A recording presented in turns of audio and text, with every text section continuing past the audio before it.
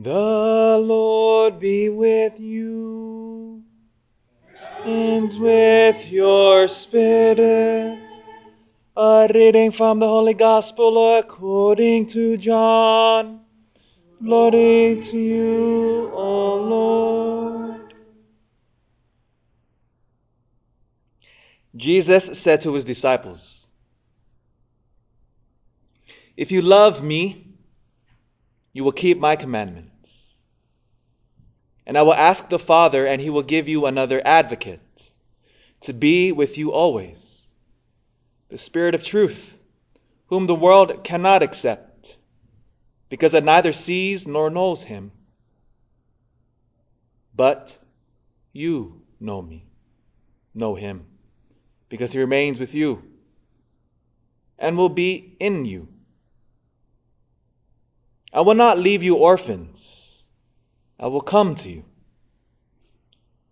In a little while the world will no longer see me, but you will see me, because I live and you will live.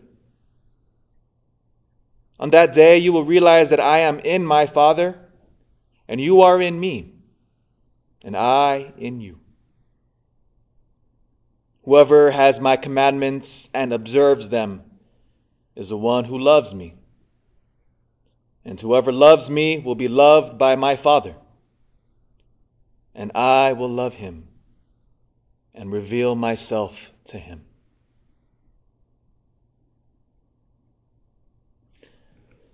The Gospel of the Lord. Praise to you, Lord Jesus Christ.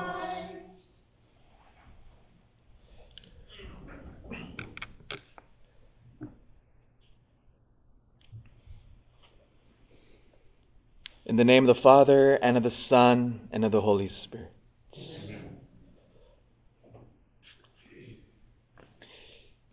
You know, in this church building, we do many, many things here.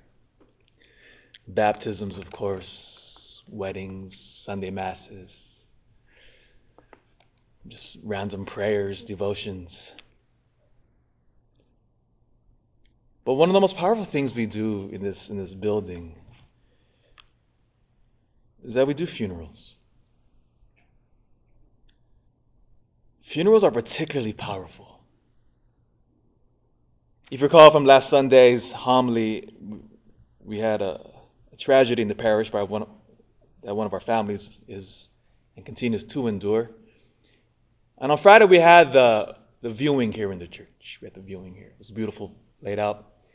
The young lady her casket was in the front, flowers, pictures, typical scene. And the reason why I find funerals to be particularly powerful, because funerals tend to cut through all of the garbage that we tend to pack our lives with, that we distract ourselves constantly with. And if you have eyes to see, if you look around all the funeral rites of a church, it's jam-packed with theology. Jam-packed. And as sad as they are, they're particularly powerful lessons for us. Why?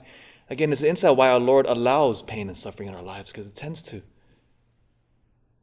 unveil the truth.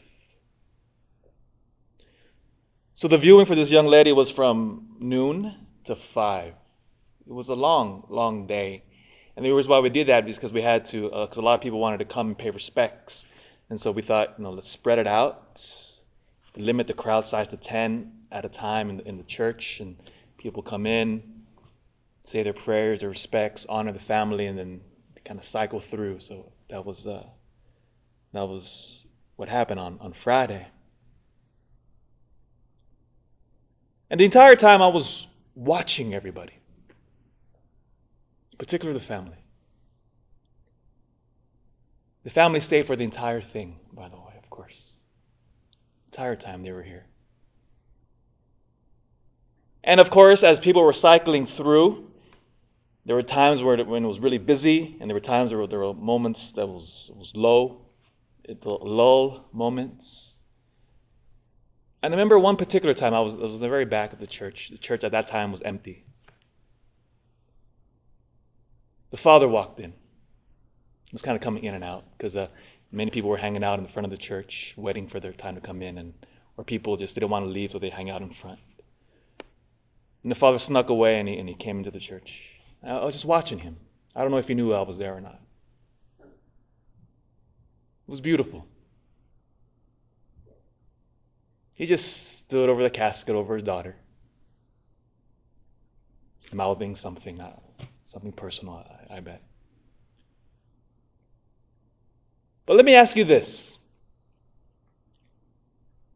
Did the father and the whole family, in fact, stay that entire 5 hours out of obligation or love? It's easy. It's not a trick question, but love. Right? Love.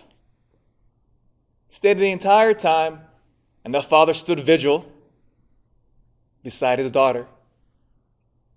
Pure love. Because he did not want her to be alone. Powerful, powerful, powerful.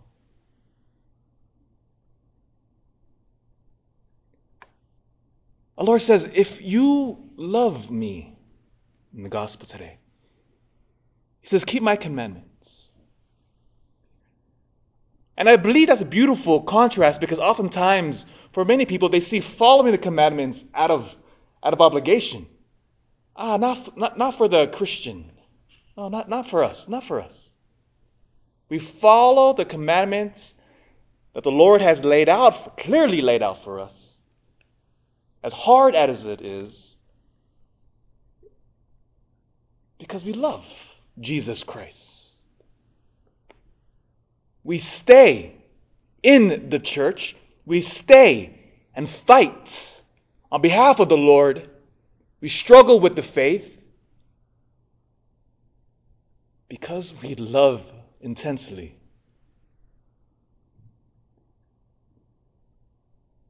You know, all the people that walked in these doors on Friday, of course, it was a sad day. And the weeping and all of the pain and suffering that everybody showed reveals something very powerful about us. Especially about the inside of death. What does death do? Why is it so painful? Because when our loved ones die, we feel like orphans, don't we? There's a huge gaping void that our loved ones leave behind. But notice now what our Lord says. Because this gospel is a continuation from last Sunday's gospel when our Lord is preparing the apostles for what will about to happen. It's about to happen. He's about to die, he was about to be tortured, and he's about to leave them. And he tells them in their pain and their suffering, he says, I'm not going to leave you orphans. Don't you know that? I will send you someone.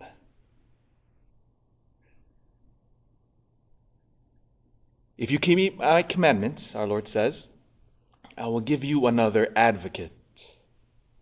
The word advocate is simply the Latin translation of a powerful Greek word. And when we break down that Greek word, it's very enlightening. Paraclete is the Greek word.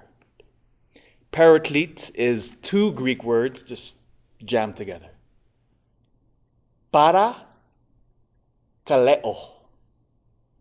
Para means beside. And then kaleo, cleat, means to call.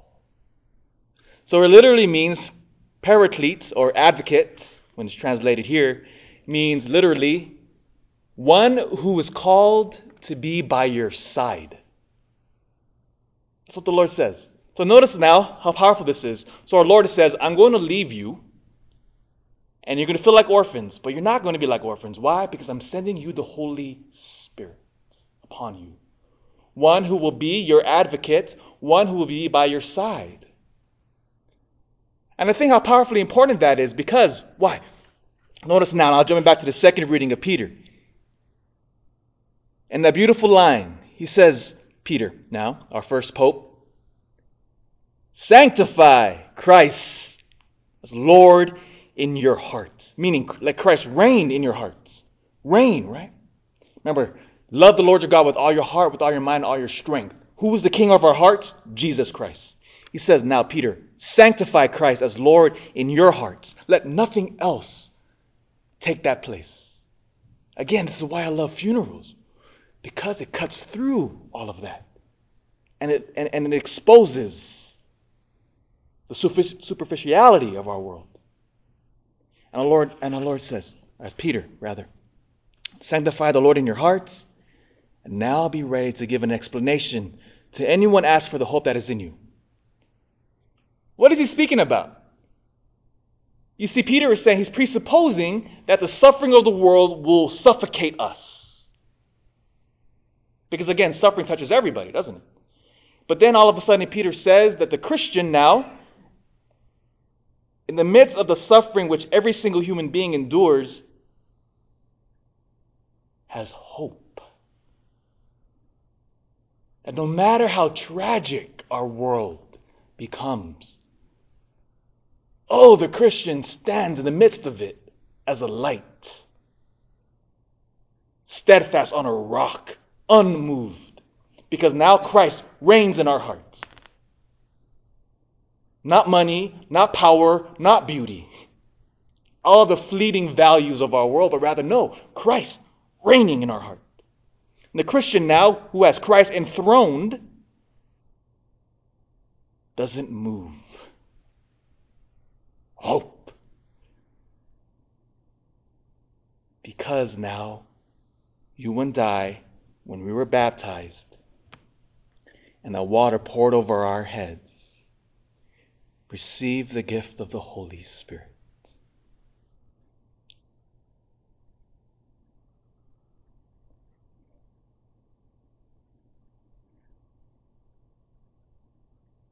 Yesterday, Saturday, we had a big procession. So we had the viewing on Friday, and then the next day, everybody gathered in front of the church. Parking lot was packed. I was like, oh no, the sheriff was going to come and shut us down, but we didn't care. We didn't care. Bring it. What are we going to do? We did what we could to honor the restrictions, but we had a procession. We processed to the cemetery just behind the hospital here. Played music and the crowd followed along. The body was in a car and everyone followed.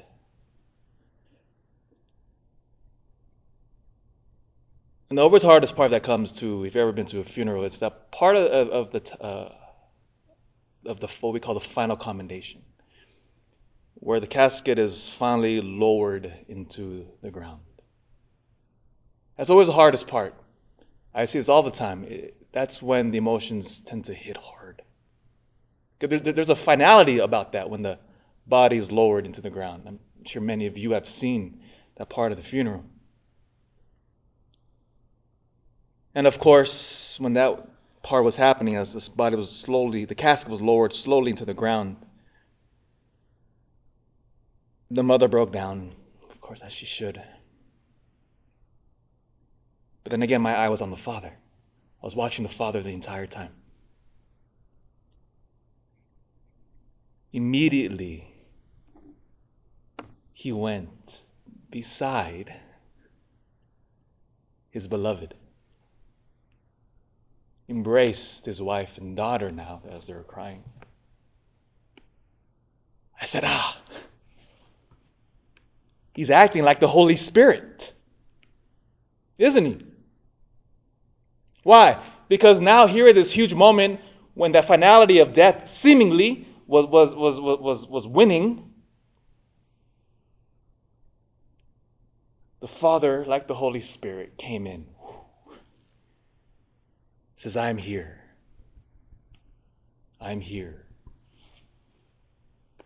Oh, funerals are amazing because it reveals the deeper truth of our humanity and the hope that is and lies within us as Christians. You see, you and I here now, every Christian that listens, that is our role in the world. To remind everyone to allow Christ to reign in their hearts. Because nothing in this world satisfies us. Our deepest identity is not rooted in our bank accounts or our houses or our cars or our power or our position. No. Our identity now is deeply rooted as baptized sons and daughters of our Heavenly Father. That, my friends, is the hope that lies within every single one of us.